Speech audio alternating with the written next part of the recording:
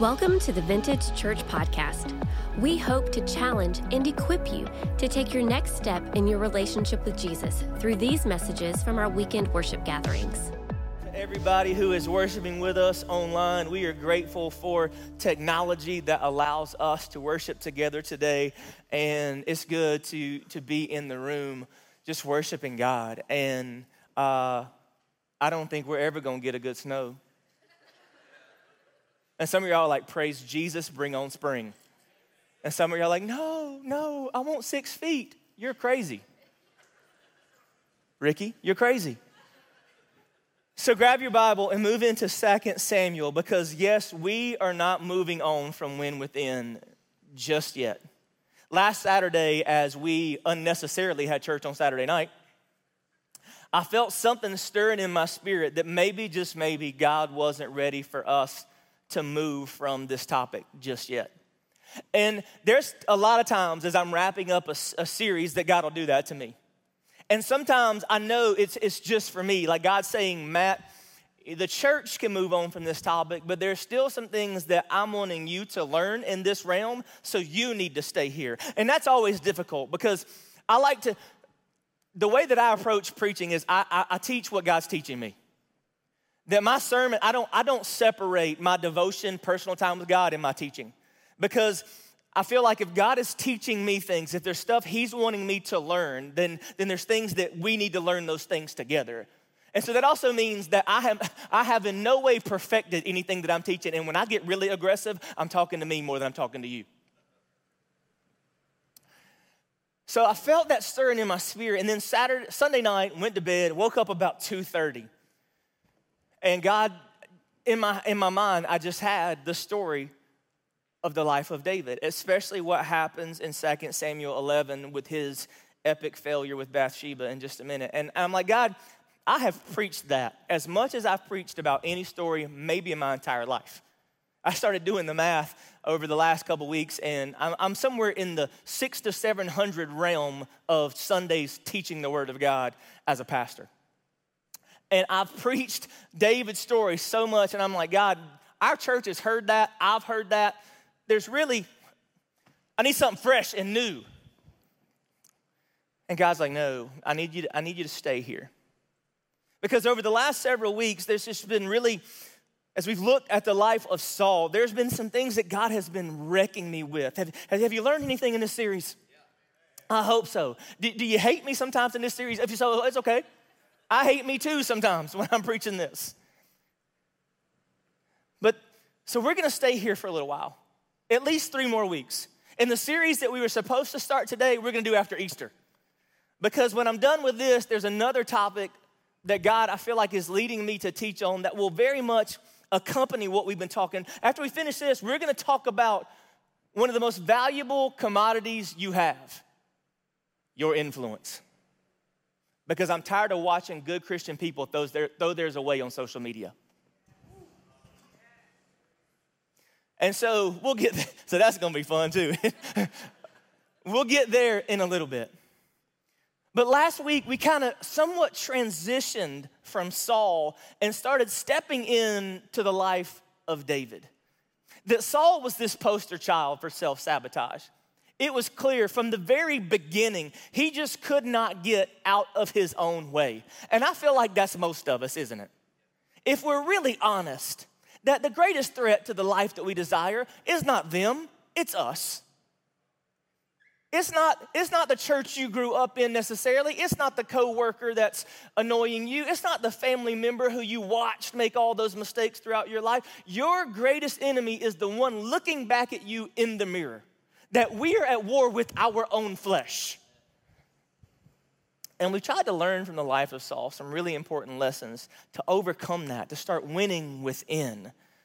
But to this point anyway, if Saul is the poster child for self-destruction, David seems to be the poster child for self-control. Up to this point. David was the one that remained loyal to this one who was constantly trying to kill him. I'm sorry, a man more than once throws a spear at my head, we're going down, all right? It's it. But somehow, and I talked about last week that David's most impressive thing was not the courage to kill Goliath. It was the control he had not to kill Saul. This is a man who constantly demonstrated self-control. He stayed loyal to King Saul. He continued to go out and put his life on the line, time in and time again, fighting for a kingdom and a king that did nothing but take him for granted. And even as you continue into the end of 1 Samuel, where Saul is finally in this battle and he's surrounded, he can't win it. He eventually takes his own life. He falls on his own sword. And God had already anointed David as king, the one that would be the successor to Saul. But following Saul's death, there's tension among those two homes. David and his family and Saul and his family just live in tension and at odds with each other for a while until David finally steps in and becomes king. And then as you move into 2 Samuel chapter 11, we lean into the story that is almost soap opera worthy. Y'all watch stories when you was growing up with your grandma? Some people laugh because y'all know what I'm talking about. Young and the Restless? No, never mind. 2 Samuel chapter 11. David has now been king for a little while. And it says this, verse 1, 2 Samuel chapter 11, verse 1. It says, in the spring, at the time when kings go off to war, David sent Joab out with the king's men and the whole Israelite army. They destroyed the Ammonites and besieged Rabbah. But David remained in Jerusalem. And one evening, David got up from his bed and walked around on the roof of the palace. From the roof, he saw a woman bathing. The woman was very beautiful. And David sent someone to find out about her. The man said to David, she is Bathsheba, the daughter of Eliam, and the wife of Uriah the Hittite. Then David sent messengers to her to get her. She came to him, and he slept with her. And what unfolds next is a snowball of sinful decisions that puts David in a position that nobody ever expected. You know the story, right? Turns out he has this one evening with Bathsheba, and she ends up pregnant. And instead of doing the right thing and owning up to the decision that he's made, y'all know the story, right? He calls for Uriah, who was one of his most faithful soldiers. You might even say Uriah was loyal to David the way that David was loyal to Saul. He brings him in, says, go spend the evening with your wife. Have a little furlough time. But Uriah was so loyal to his nation and to his king and to the men he fought alongside, he couldn't do it. It's like, there's no way. I can't go enjoy being with my wife knowing that my men, my brothers in arms, are out on the battlefield and could get struck down at any moment. So he doesn't even go up to be with her. This is the kind of man Uriah is. The kind of man that most of us thought David was. Come on. When that doesn't work, David does an even crazier thing. He gets him drunk. Says maybe if we can get a little liquor in him, he'll let go of that loyalty. Let those inhibitions down, because that's what happens with alcohol. Do not say amen.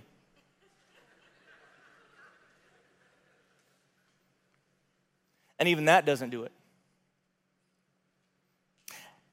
David constantly has the opportunity to do the right thing. Long story short, because we're going to get into it more over the next couple weeks, he finally sends Uriah back out into the field, tells everybody, hey, when the fighting gets really fierce, tell all the guys to pull back, leaving Uriah out front and exposed, and he will be struck down and killed. And nobody will ever know what I've done. This same David who stands in the mouth of the cave and has Saul right there for the taking. All the men that are loyal to David say, dude, you got him. Now's your chance. He's been hunting you time after time. It's him or you, bro. Take him out. And David doesn't do it. He has enough control then. But then one night finds himself up on a roof and spirals out of control.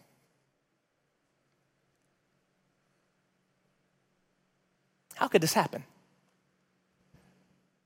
Does anybody else wonder that? How does the David that we read about in 1 Samuel become this David that we read about in 2 Samuel? Now, there would be a lot of people, if this happened in our culture, everybody would come out of the work and saying, I knew David wasn't good. I always knew it. There were things, I saw it. Because that's what we do, right? Think about how many prominent, faithful people in your lifetime has fallen, and all the critics have come out of the woodwork. Well, we saw things. We knew it. Come on. Because see, in your worst moment, your critics will always want to define you by your worst moment. Your critics will always want to define you by your worst moment. That's what they do.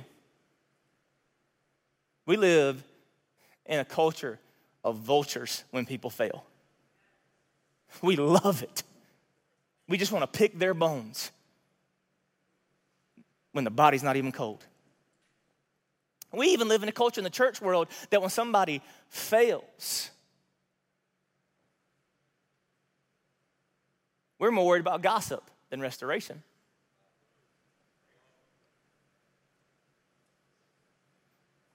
We want to we'll even say this. There's no way that person ever loved Jesus if they did that.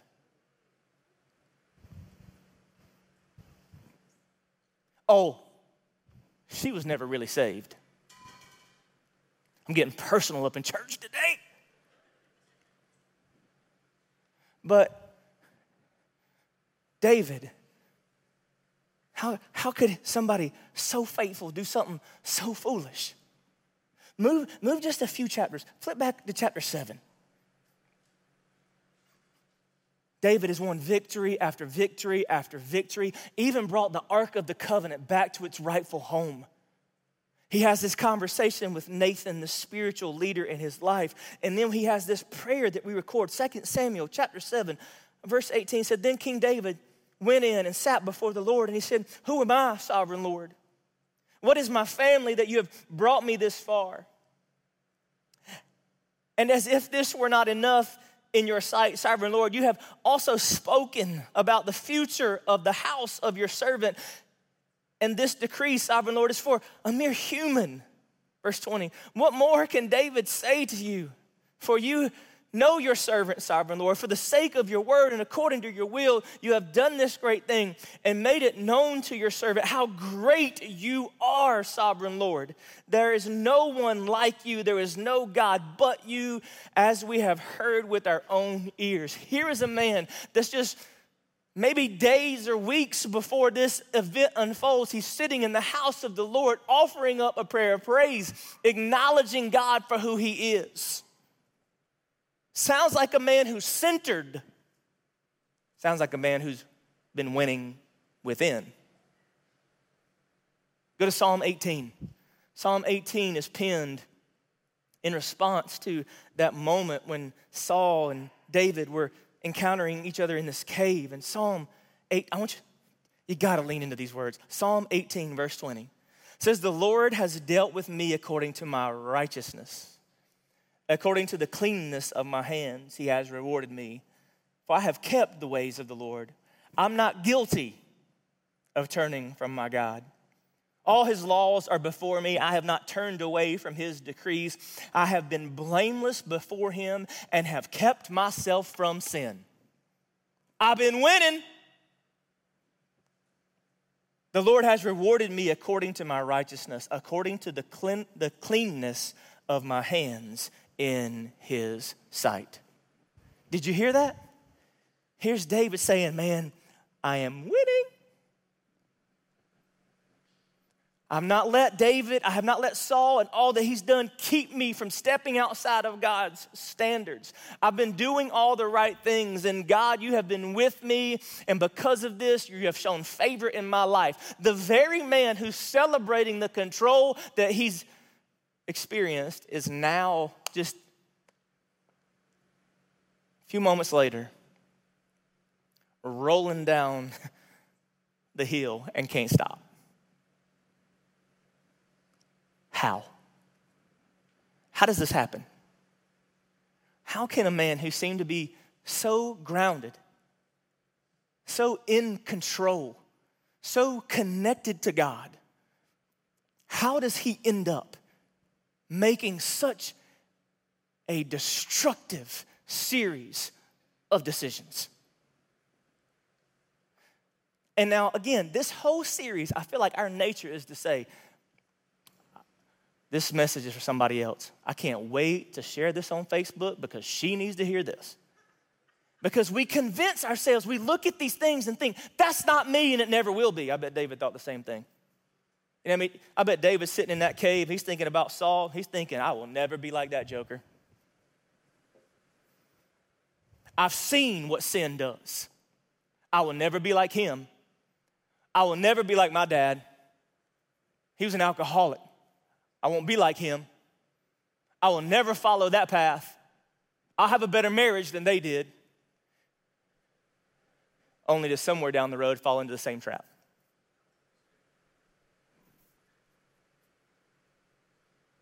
How?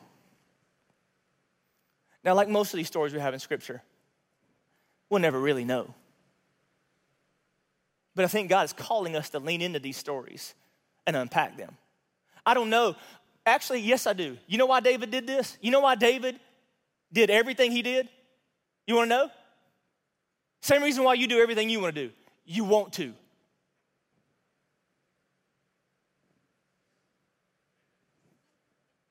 No, Matt, the devil made me do it. No, he didn't.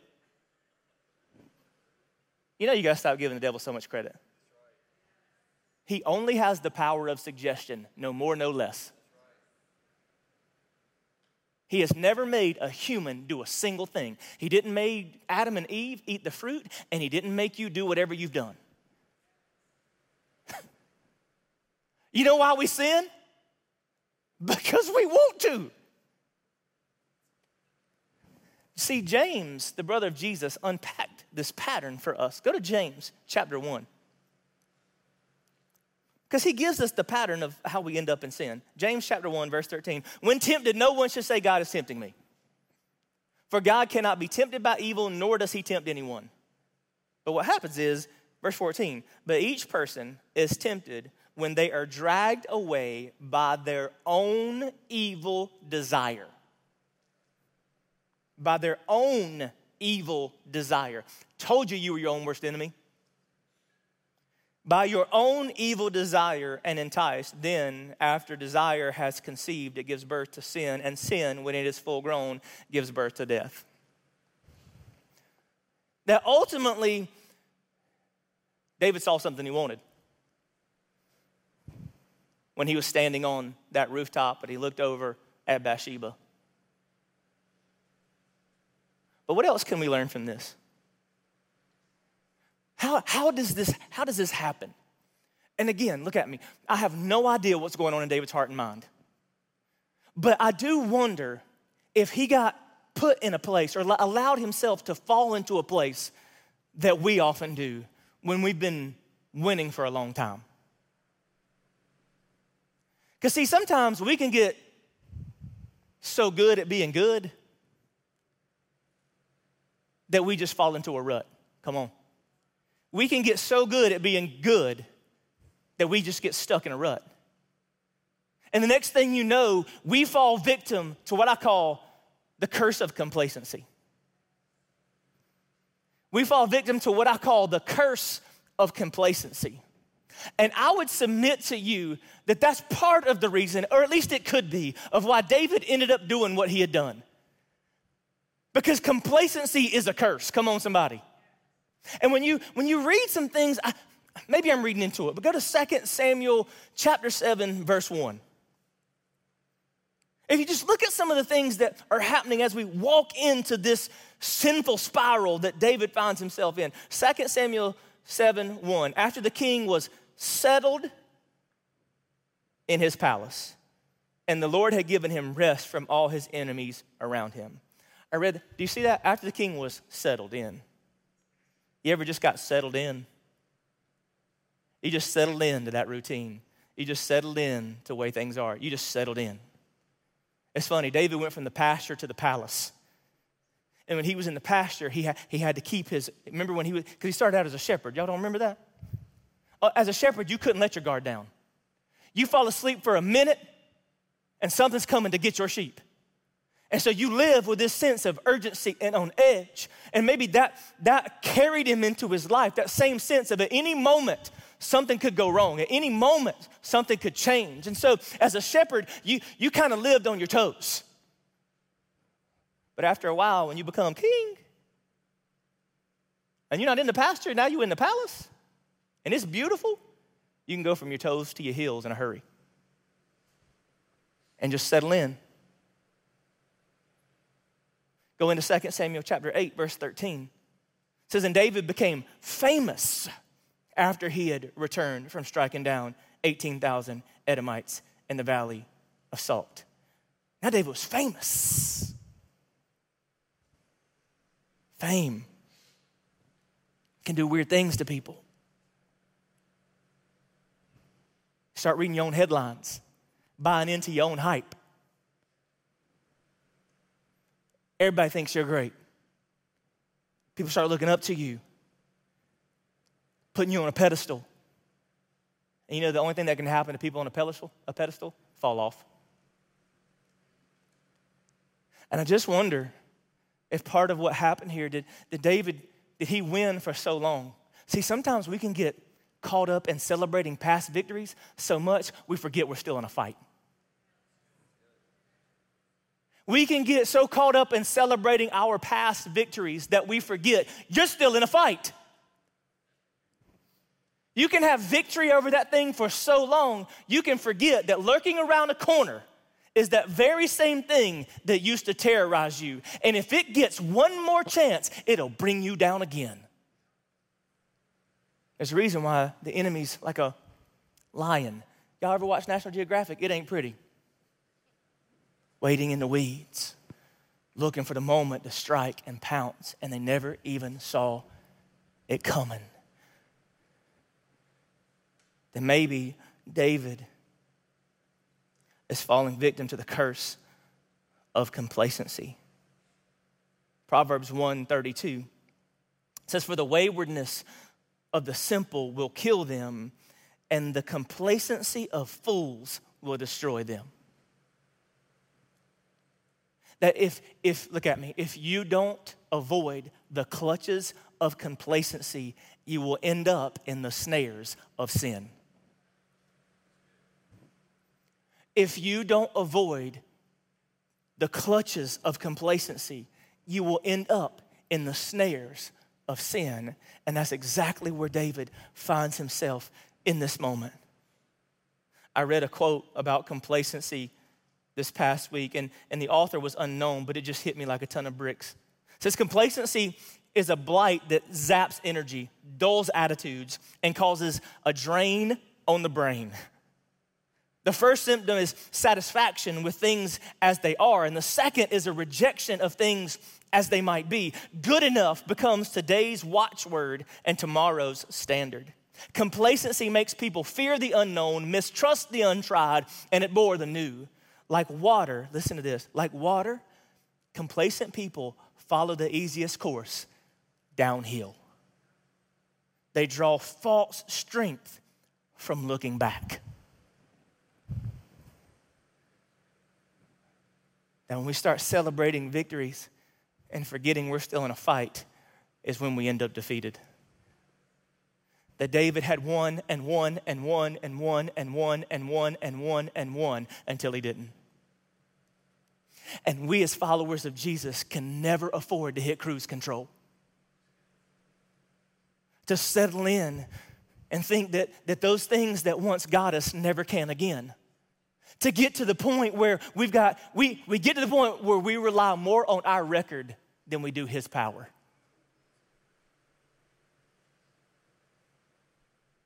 And we're warned about this in Scripture. 1 Corinthians chapter 10, verse 11 says, these things happened to them as examples and were written down as warnings for us, on whom the culmination of the ages has come. Verse 12, so if you think you're standing firm, be careful that you don't fall, because no temptation has overtaken you except what is common to mankind. And God is faithful. He will not let you be tempted beyond what you can bear. It did not say he would not give you more than you can handle. He says you will not be tempted more than you can bear. You know the difference, right? Come on, say amen. He'll never give you more than he can handle, but you will oftentimes be in over your head. But when it comes to temptation, you can never say, well, the temptation was just too much. Because see, it says, but when you are tempted, he will also provide a way out so that you can endure it.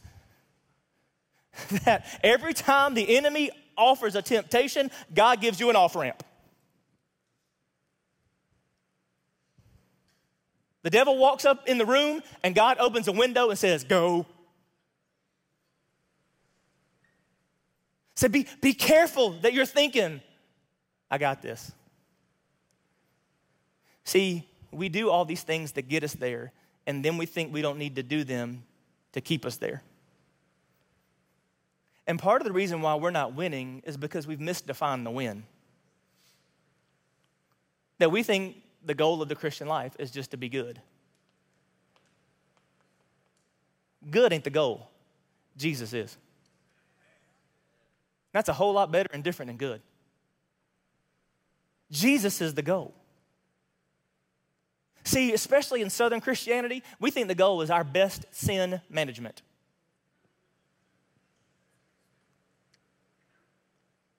Sin management.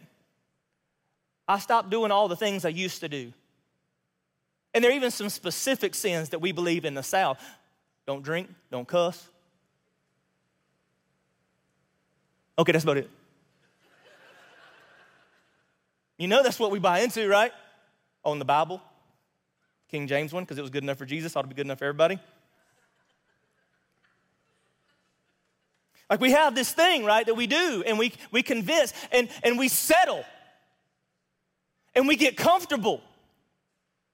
And we can even do it for a prolonged amount of time, thinking everything is okay. And the enemy's just sitting back saying, oh, this is going to be good. I'm going to get them good this time. And he sets that trap. And because we weren't paying attention, it gets us. And I would just submit to you, it doesn't have to be that way. It doesn't have to be that way. That we have to stand firm. 1 Corinthians 16, be on your guard. Stand firm in the faith. Be courageous. Be strong. Do everything in love. That as followers of Jesus, we can't just settle in to being good. Remember when they came to Jesus and they said, good teacher? He said, why do you call me good? Ain't nobody good but God. I'm a good person. God wants more. And he's given you enough power through his Spirit to see more happen in your life. You have not arrived, and neither have I. So for those in the room that you're falling victim to the curse of complacency, you stay in the clutches of complacency, and you will end up in the snares of sin. And it's time to shake loose. Peter, 2 Peter chapter 1, verse 5. Says, for this very reason, make every effort to add to your faith goodness, and to your goodness knowledge, and to knowledge self-control, and to self-control perseverance, and to perseverance godliness, and to godliness mutual affection, and to mutual affection love. Then look at what it says in verse 8. If you possess these qualities in increasing measure. Not that we get to this spot and we think, okay, it's like some checklist. Got godliness, got patience. And then we just stop doing the hard work of continuing to passionately pursue Jesus with everything that we have. It says if you possess these qualities in increasing measure, They will keep you from being ineffective and unproductive in your knowledge of our Lord Jesus Christ.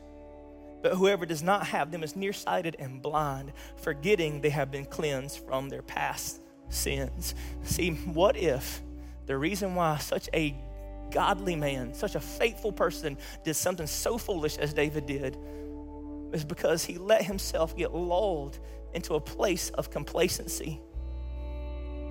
He stopped doing the things that he needed to stay consistent in his relationship with God. And see, it's really easy to get into these disciplines and think that that's what it is. It becomes a gospel of do more instead of a gospel of be more. And what we think we're in a rhythm, but really we're just robotic.